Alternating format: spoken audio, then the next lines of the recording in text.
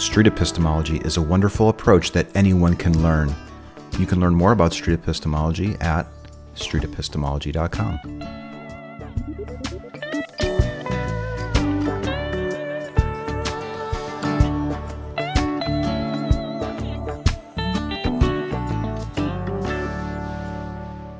See, that's the thing is I did consider that after we had the conversation, and I still decided that I wanted to go back to what I believe just because it made me happy. So even though I know it might not be true, it makes me happy, so I believe it. Or not necessarily believe it, I like to, whatever. I don't know what other word to use besides believe. Yeah. But. Do you remember the outsider test? And I'll be done here in a second. Mm-hmm. This will be like my final thing. But like, if somebody else came here, let's say it's your mom. Yeah. And they were to say, well, it doesn't matter that it's not true because it makes me happy. And that's all that matters to me. Yeah,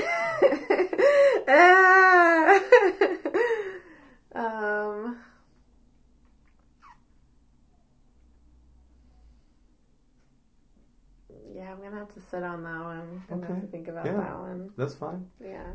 Yeah.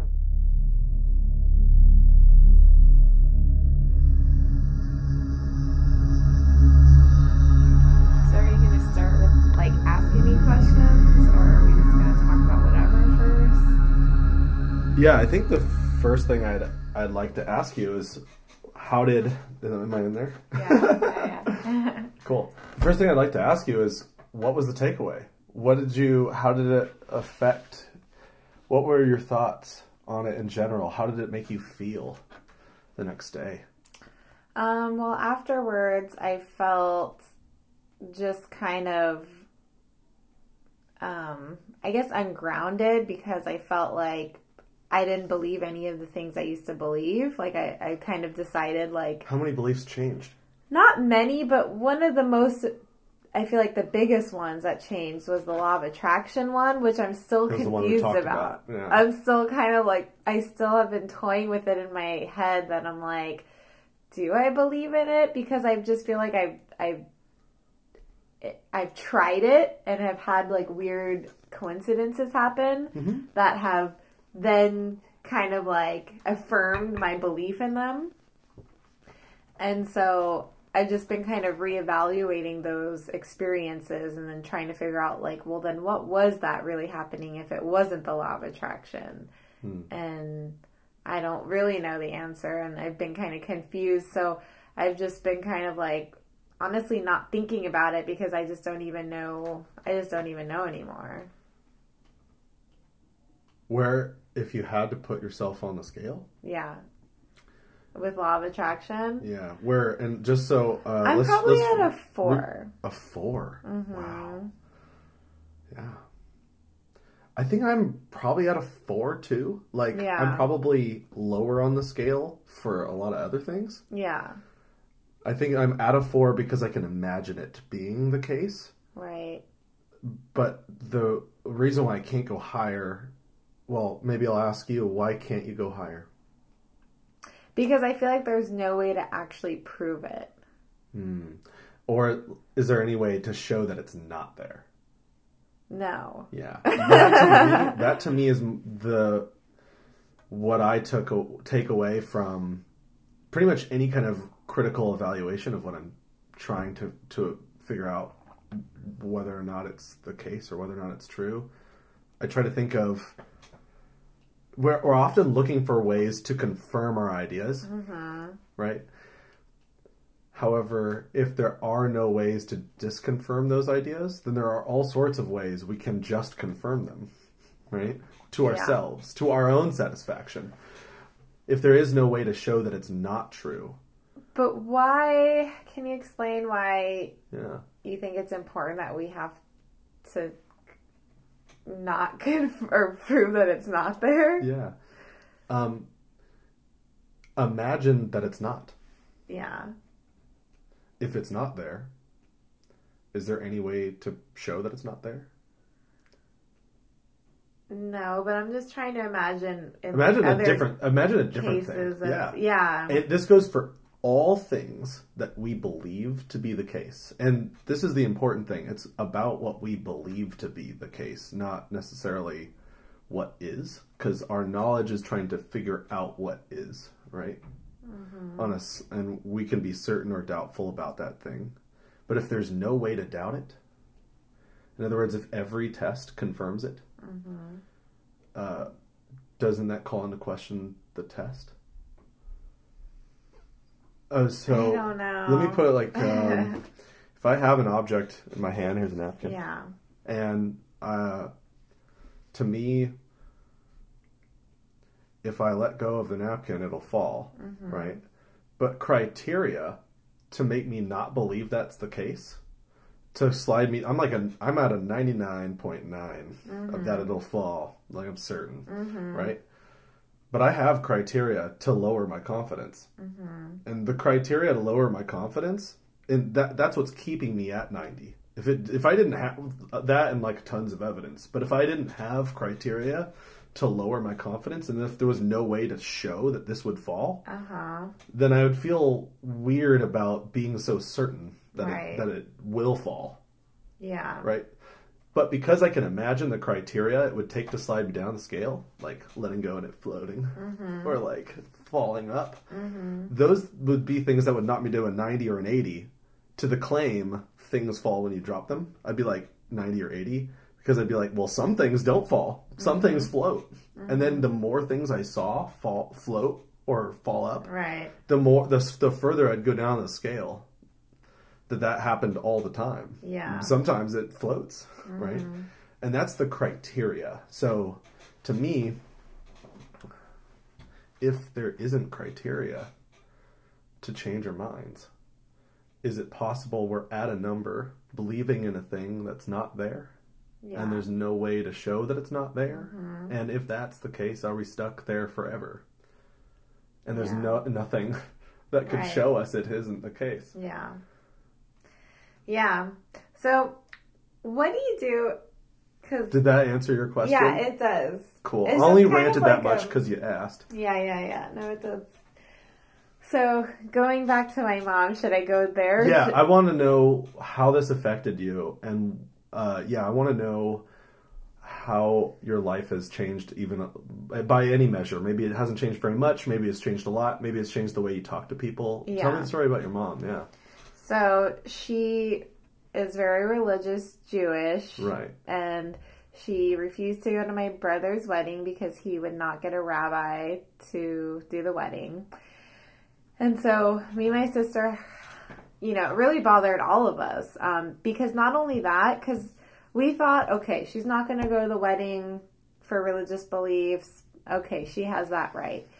But then what we didn't realize was that she's basically just like disowned him and has like just not even talked to him. She's ignored his messages to her. That's unfortunate. And so, it really bothers us. So we called her, and it was a pretty awful conversation. I think my mom is like a classic narcissist. It's all about her.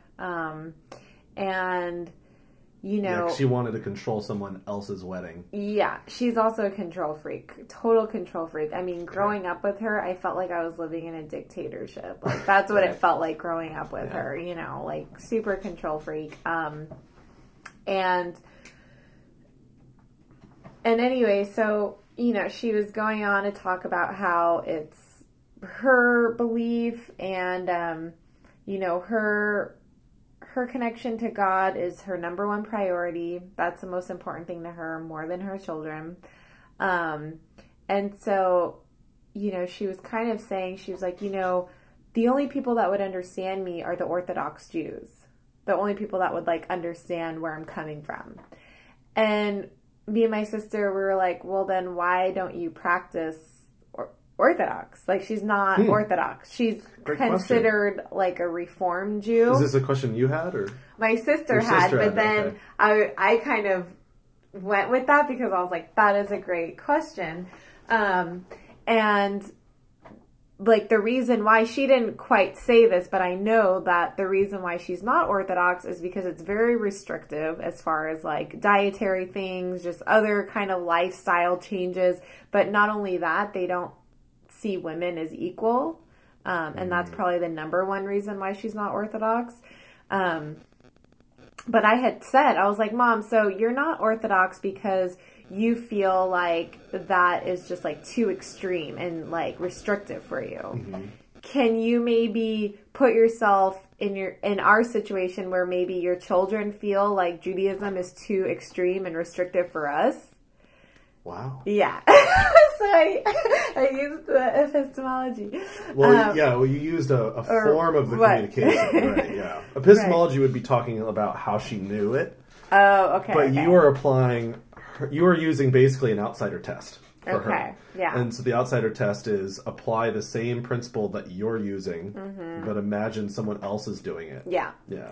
To conclude some other thing. Yeah. And then recognize that you are that person. Yeah. And then you apply that you can basically show that person's not being consistent or some sort of other dissonance is happening in the thought process. Yeah. So you helped hopefully with that. How did she take it? She actually, I think we kind of caught her, and she was kind of like, I'm going to have to think about that. Wow. Yeah. That's great. Yeah. So there was that. I'm trying to think. I mean, it was honestly just an awful conversation. I don't feel like I really need to go into it for this video purposes. Right. Yeah. But I'll tell you about the rest of it later. Okay. Yeah. Well, kind of changing the subject, but going back to my mom, because you had mentioned something that made me it reminded me of something. Like, what do you do if somebody believes the sky is green or something, and there's no criteria that will change their mind? Like, how do you go about that? Because that's how I kind of feel like my mom is. Like, she has this belief system, and there is absolutely nothing that will change her mind. Yeah. So epistemology is the study of knowledge, right? Mm-hmm. How we assess what it is how we came to our conclusion, how we got there. So first you have to get clear with what it is she's talking about in such a way that she absolutely fervently agrees that you understand her, right? And then once you show that you understand her fully, then you ask her. The scale isn't mandatory or anything, but damn, it's helpful because it helps you track your progress. When you started at 60 or something for law of attraction, the only reason why that's there is to ask how you would slide on the scale to get anyone to think about their thought process and how to move on the scale, and to track progress at the end. What number are you now? And how long ago was our last interview? Like a month and a half, something like that. So you had plenty of time to think about it, and now I can track a 4, and I'm like, oh wow, that was helpful in resolving the difference because I think you and I are both at 4. Yeah. Probably for that belief. So it's resolved between us. Yeah. And we now understand each other and where we're at. So the same method. How did she arrive to where she's at? And maybe she's right. Yeah. Yeah. Maybe she is right. Maybe she's got some pathway to figuring out what's true that is reliable. And so ask her what number she's at. If she's at a 60 for her belief, or maybe she's higher, maybe she's 90, right? If she's fervent about it, she might be at a 90, very convicted, right? Maybe she's at 100, because I've heard some people say that they can't even envision their idea not being the case, meaning they're so ingrained in the idea they can't possibly imagine the opposite. Yeah. And if it's that ingrained, you might want to focus on wondering with this person what it would be to have their mind be at the other end. So if I ever meet somebody with a deeply ingrained belief like that, I say, what would it take if you were at a 10? If I could just make you be at a 10 right now. I know it's a weird question, but can you imagine what your mind would be like if you no longer held on to the idea anymore?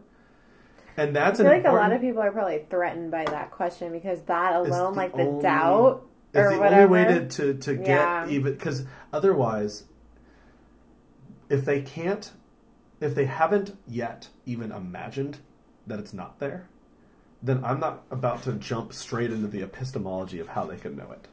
because there's a couple of problems. One, maybe it might be futile to ask them how they know it if they've already admitted there is no way to know it to themselves. Right. As a matter of fact, they think it's true not because of any reasons, but because they've convinced themselves that not having reasons is okay. Or not having reasons, or just believing hard enough is what makes it true. Well, I think she also feels like God has answered her prayers. Like, she prays a lot, and, like, she feels like God answers her prayers, and I think she feels a close connection and dialogue to God, and so that's how she knows that that is the path. I have a wobbly table here. Yeah, sorry. Yeah, so, how does she know it's the right path? Because she prays and her prayers come true, and so yeah, so that's tough because that person. It sounds like anecdotal evidence is acceptable to. So I would wonder again has to be the focus. So I would focus on first what her mind would be like if it no longer held the idea, and second I would also just really be clear. All of my interviews are consensual, right? So I always say, is it okay if I ask you questions to better understand you? And if through this process you no longer are as convinced, is that okay? Like, can I even have this talk with you right now? Those things make people open up more to talking if they're going to talk. And if they're not going to talk, then it's good to know. Right. Yeah. Yeah, I feel like she probably... I don't think she would even want to... I don't know how she would act. Sometimes just talking about reality and the cosmos and things that you do share is a great way to get the ball rolling on a thing like that when the person can lower their guard. If you're like talking about things about... Like, I am a big astronomy buff, so I love to just talk about space and stars and how many... there's like 150 or to 250 or so billion stars in our Milky Way galaxy or something like that, right? And I could just like go on, like 225 million years is a galactic year. It's the time for our sun to go around. Like I could just go on that and like talk about those sorts of things, and then if it happens to come up and they start talking about God or whatever, then say, that's really interesting. I'd like to know more. Are you okay if I talk to you more about it? And then, are you okay if I figure out the methods you used to determine what it is you know? Because if what you think is true, I'd like to know it too. Right. If you put it like that, like, I'm open, I want to know what you know. If what you know is true, I want to be a part of it. Because I want to have true thoughts. She would probably be like, well, you need to study the Torah and go to temple. Then the next question is, how did you conclude the Torah is a reliable way to know what's true? Yeah. And what do you think she would say to that? I'm not really sure. Yeah. I remember when I was younger, I feel like she's gotten a lot more religious as she's gotten older. And I remember when I was younger, she had told me, she was like, I don't know what I believe as far as God. Like, she's Jewish because she's from Israel, to her tradition. Sometimes just drilling down what the claim is a great way to make the number slide. You might not even need to go into why or how. If you just drill what over and over and over again and what it is. To her, and repeat back what she's saying each time. To her, I think the most important thing is continuing the Jewish race, and for her Jewish children to marry Jewish children and for them to have Jewish children. That is like her number one goal in life. And she kind of failed at that. So, and then, because we're not marrying Jewish people, she's like, well, I at least want you to get married by a rabbi. And then, okay, if you have a son, I want him to at least be circumcised by a mohel. And, she wants these things to keep it as close to Judaism as she can. And why she thinks that, I don't know. It's kind of like, honestly, ironically, I feel like it sounds like racist to me. It's like you want to keep... it sounds like the Aryan race. Like, you want to keep your race alive because, you think you're the chosen people or something, or I don't know why. Yeah. But it's that's the irony of it to me. Yeah. Then I would just keep focus on the questions. Focus on the questions and focus on what questions would need to have a satisfying answer to for you to believe her. So in order for you to draw yourself to her understanding.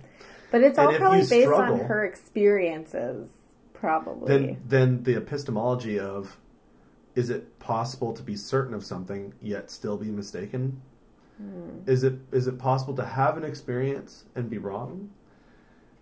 Can a person and you can, if they say no, say, can you imagine another idea out there that makes people behave in different ways? And like you can think of an example in your own head and see if they'll pick the same example or a different example. So like right now I'm thinking of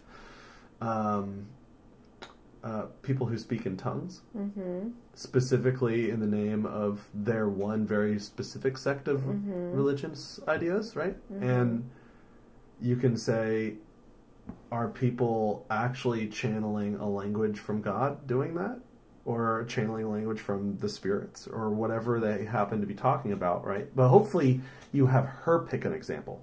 It's not ever really the best idea to pick. So I have picked examples in my own interviews, but they don't tend to be as effective as if I ask instead, even more meta. I say, can you imagine a group of people who are concluding something and misattributing what's really going on? Well, the interesting thing too is I remember when I was younger, I had asked her, I was like, "What if you were born Christian?" Exactly. And she's like, "Then I would be Christian." So then I was like, so then it doesn't even matter if you're Jewish or not. Like, right. And that's your conclusion. Right. But you have, if you say that to her, her defenses are already up. Yeah. So instead, how do you say that in question form? Say that last thing you just said in a question form. Then how would you know? I just feel like how can you follow a religion so strictly if it didn't matter which religion you were born to? So focus on the path, the pathway to discover what's true. So my question would be, but that's the thing. She doesn't need a path. It's whatever she was born into is what she would follow. That's what we're trying to get her to focus on. Yeah. Right? So my question would be, is being born under a religion a reliable way to know the religion is true? That's a good question. Yeah. Yeah. Focus on the truth of it, always. Right. The focus is whether or not it's true, right? Right. And if she says, I know it because I was raised in it, then say, is being raised in it a good way to know it? Just take it and flip it, right? And then she'll answer, hopefully, if she's being honest, that it's not, because you can ask, because if she's saying being born into it is a way to know it, then you can just simply ask, if you were born in India, would you be a Hindu? And does that make the Hindus in India believing in a true thing?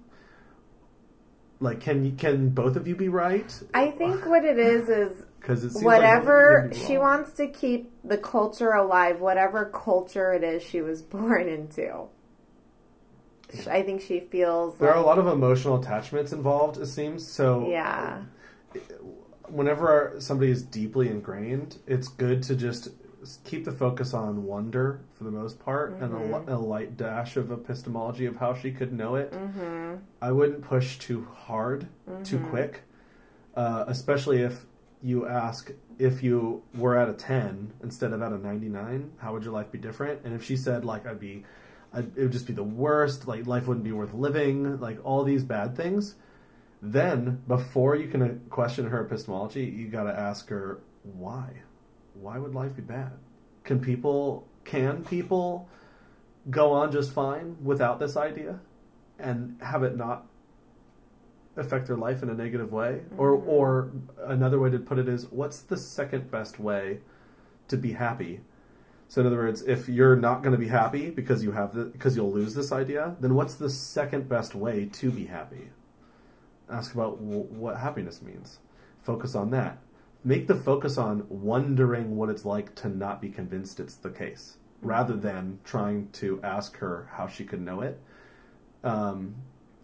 just in the beginning. Because it's like just jumping in too quick. You kind of want to like get the I feel like get she the mind wouldn't even prepared. want to entertain the idea of. Yeah, if she's not Yeah. if she's not wanting a belief Yeah. intervention, Yeah, which she's then not. I would not She's not impose but, it. Yeah. However, if you were to just say, "Hey, Mom, we don't get along sometimes because we have a difference in beliefs, and I'd like to have a discussion to better understand you, in order to make the differences between us less of a problem." So that way, when my wedding is coming up, Right. there's not this huge battle about what my wedding is going to be like, because I want you to be there without it being a problem or an issue, and you probably don't want her to be there. But like, if you did, maybe I'm not shaking my head because of that. I'm shaking my head because if I didn't do what she wanted, she will not be there. Yeah. So I'm not in any place to really give lots of advice, Right. but I do give advice on how to do street epistemology. So if there's an opportunity to do it, I'd say make sure that there's consent. And also another thing to really focus on, and I'm not the best at doing it, I try to be, is when you are drawing yourself to someone else's beliefs and or intervening with theirs, it's best to always maintain consent throughout. Yeah. So I usually say like every 10 minutes or so, or less, to just, again, be like, how's the conversation going? You doing okay? You ready to go to the next one? Because if you don't do that, people tend to feel a little claustrophobic, especially because if you're just asking questions and not standing on something for yourself, then people kind of feel like, well, some people don't even notice because they love being asked questions. Yeah. What do you think would be a good question to kind of ask her? Because the main thing is, honestly, I don't care what her religious beliefs are, but what bothers me is the fact that she's kind of disowning her own son because of it. When my brother, like, to give you a little background, he's a firefighter. He just married a woman that has 3 kids that just lost their dad, so he's, like, stepping up as a father figure. Like, he's such, like, a wonderful human being. And I was like, if you're going to disown anyone, it should be me, because I used to strip. I almost died in Peru. You know what I mean? Like, I'm the fuck up, not Michael. Like, he's like kind of a pillar of, you know, humanity. Like, he's such a great guy. So that's what really bothers me. And so I don't know how to kind of address that. That it's like, okay, you chose not to go to the wedding, but why is it now that this is like destroying the relationship? I know you're not supposed to give me advice, but I don't know what kind of questions to ask to kind of get there, or how do you bring up a belief intervention?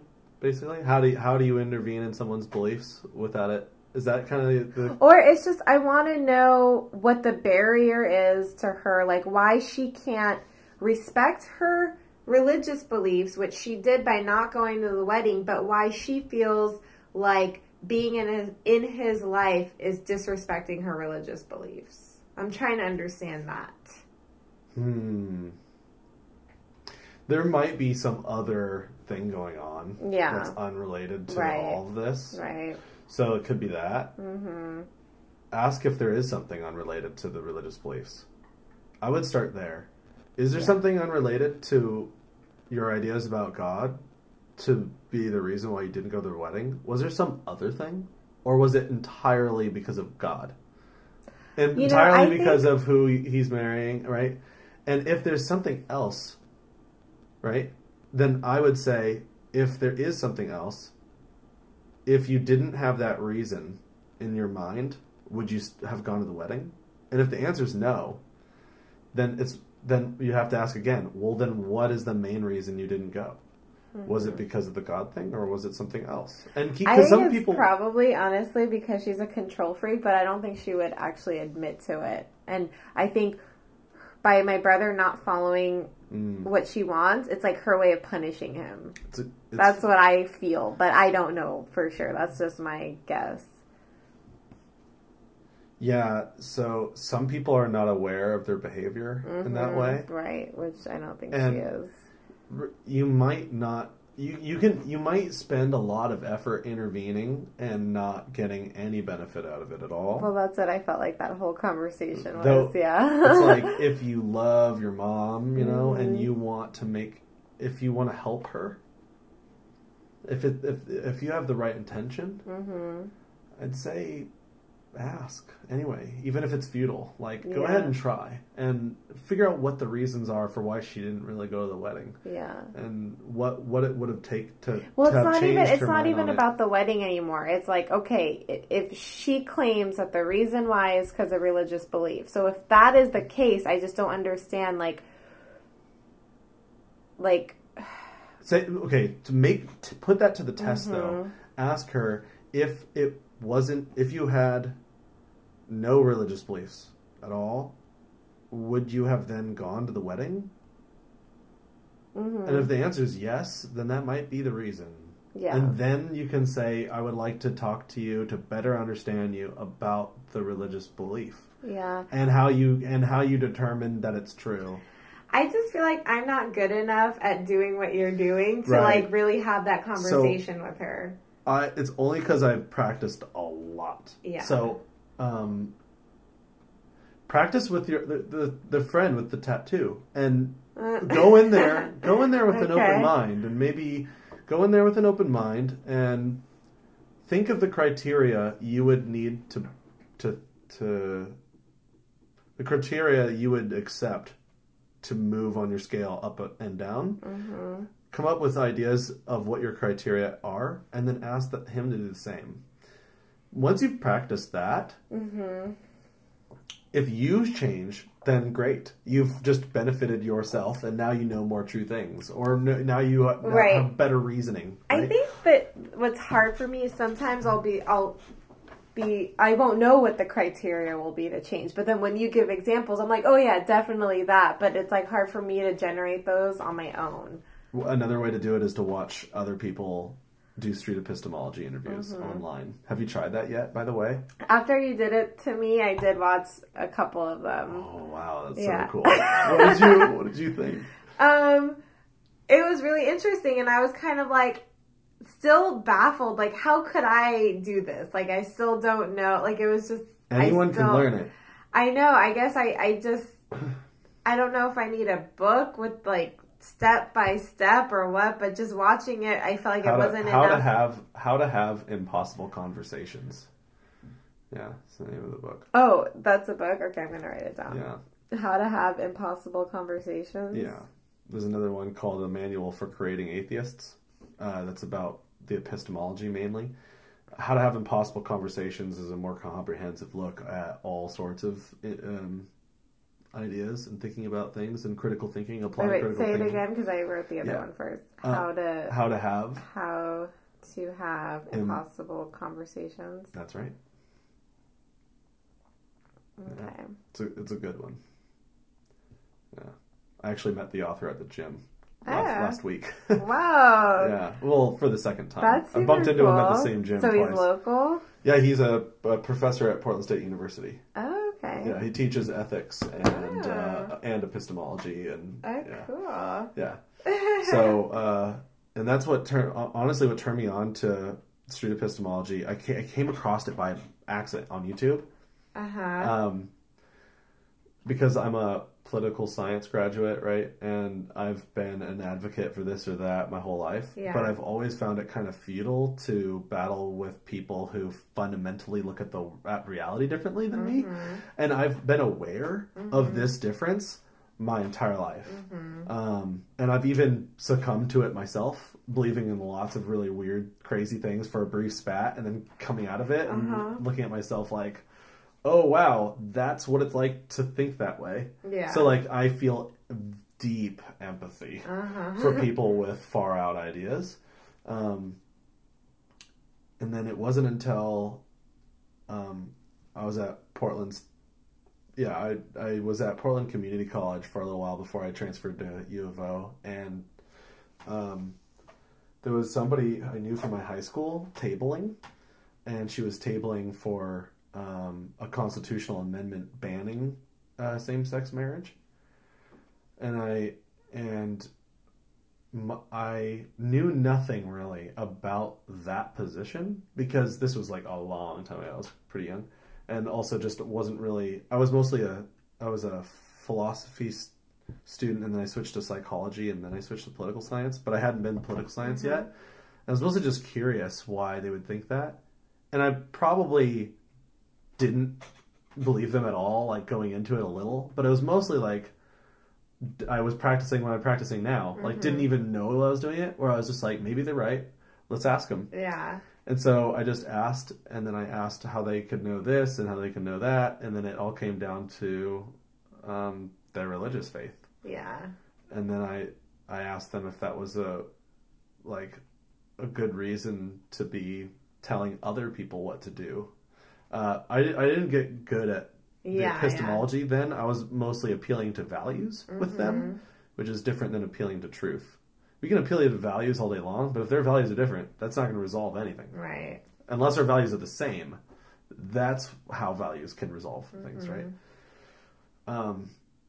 So through that, I switched to political science, and then I was like, how do I be an advocate for stuff when no one's listening to each other? Am I just going to try to preach at the people who are already on my side? Right. And that's kind of what's happened with our political world. Everything is siloed thinking. And when I saw this approach, I was like, holy crap, this is what everyone should be doing with each other as a non-violent, non-combative way to understand each other. And it's not about having the right conclusions. I might say a ton of conclusions in my interviews that are not true, but it's about the way those conclusions are, how we arrive to those conclusions. Yeah, and just keeping the focus on the way. Yeah. Well, I'm glad to know that it made a shift within you in such a way that it didn't ruin our friendship.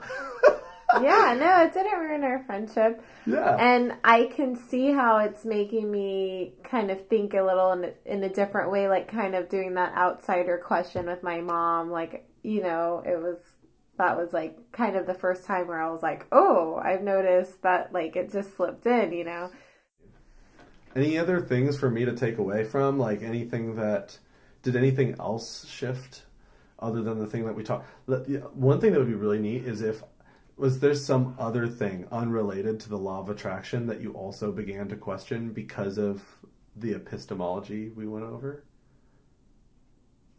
You don't have to say yes to that. For a while, okay, like I guess I have my own connection to the universe that I create, which I had shared. I could totally be delusional. It's literally just me like talking to the universe and like saying an answer and whatever, but it like makes me happy, and I like having that connection. It makes me, whatever, feel connected to a higher power.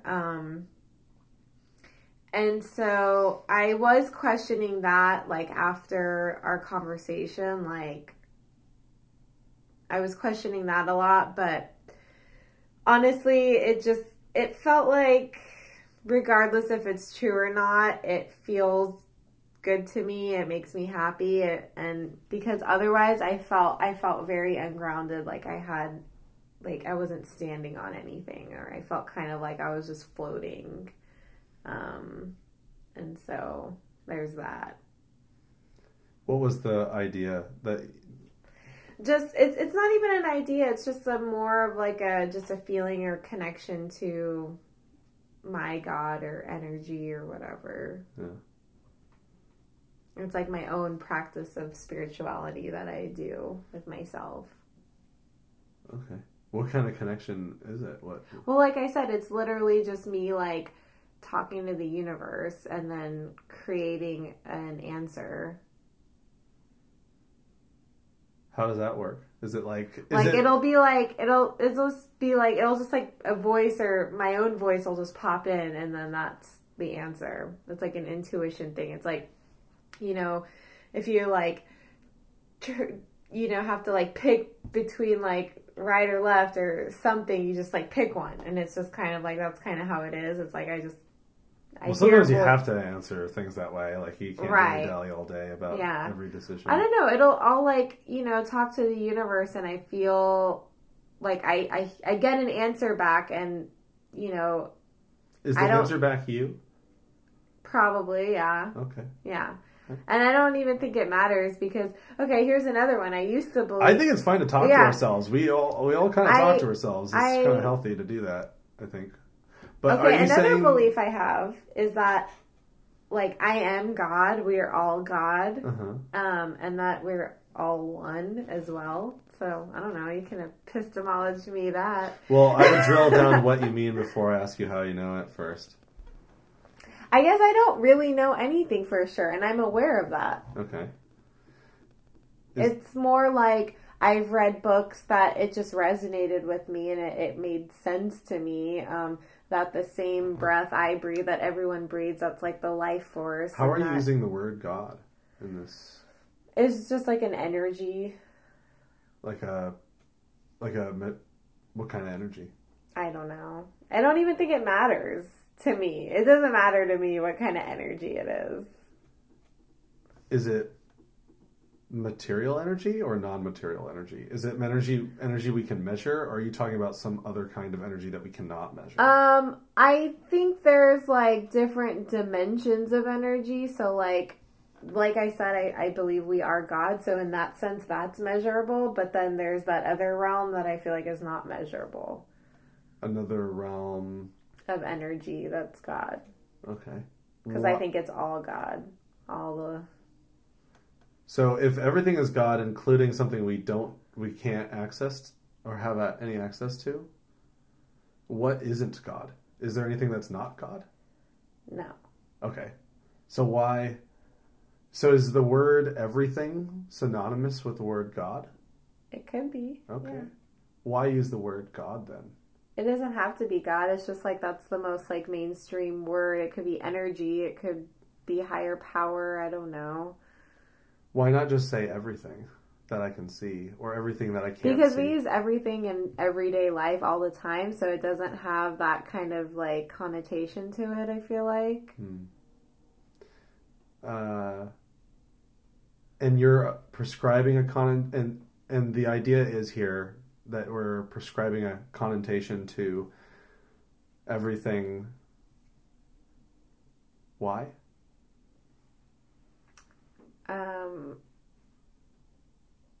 Wait, what? You're asking why we're putting a connotation to everything? If God and everything... I don't know, because it makes it feel like there's more meaning. I feel like the life is just weird and confusing, and it feels... It sounds like it's a loosely held belief, not a very strongly No, one. It's not a very strong belief. Yeah. If that's the case, I'll leave you with this idea. Have you ever heard the phrase spraying perfume on the lily? Do you know what... can you imagine what that saying is trying to convey? Is it kind of like you're trying to put words to something that you... Well, the analogy is perfume on a lily. Right, like you're putting a fragrance on something that doesn't need a fragrance. It already smells great. Right. Yeah. So I'm trying to use that towards what I'm saying. Is it like... I'm asking, I guess. And is that what you're doing? I guess so, but I guess maybe it's like, we don't really smell the lily too much, so we need to put the perfume on it. It needs a little extra spice. Yeah. Yeah. Okay. But it doesn't sound like you're making... it's kind of weird because I don't know if there's really anything for me to challenge, since it doesn't seem like there's a claim really here, but it's more of like an idea that you like to think. It's an idea that I feel like feels right to me. I don't know if it's true or not, but it feels good, so I believe it. Oh. Are feelings a reliable way to know true No, things? they're not.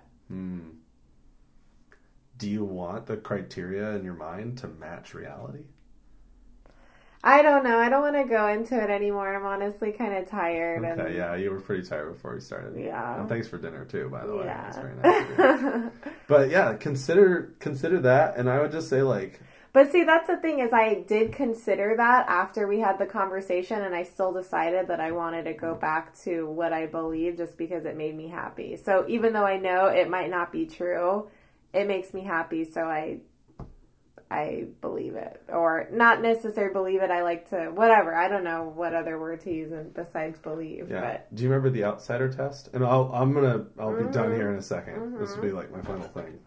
But like, if somebody else came here, let's say it's your mom. Yeah. And they were to say, well, it doesn't matter that it's not true because it makes me happy. And that's all that matters to me.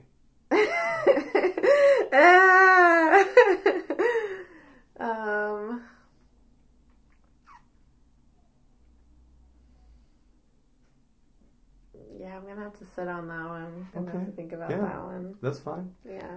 Yeah, I love these talks and love conversing with you either way, whether or not we do the interview or not. It's always good to see you and chat. So, yeah, think about that stuff. And I'd just say, like, think about the outsider test. Think about what would it take to slide you on the scale. And number one, be open to having your beliefs revised. Yeah. All the time while you're asking the questions. Okay. And the questions are to make me believe you. Mm-hmm. If you were to say, yeah, it's totally cool if somebody else does this under all circumstances, and then you were somehow able to demonstrate why that is and why that works and why that leads you to true things, then I'd be like, persuaded, and I'd move over. Yeah. Yeah. And so asking questions that would make you believe what they believe is the key, I think. Yeah. Okay. Well, that was great. Yeah. Thanks for talking to me again. Thanks. Do you have any questions for me before? Not right now. Okay. Yeah. Awesome. Thanks. Thank you. Yeah. The Street Epistemology Podcast is a production of Street Epistemology International. You can donate or learn more about this nonprofit organization at streetepistemologyinternational.org. The views, guests, and topics expressed here or not expressed here do not necessarily represent those of the organization.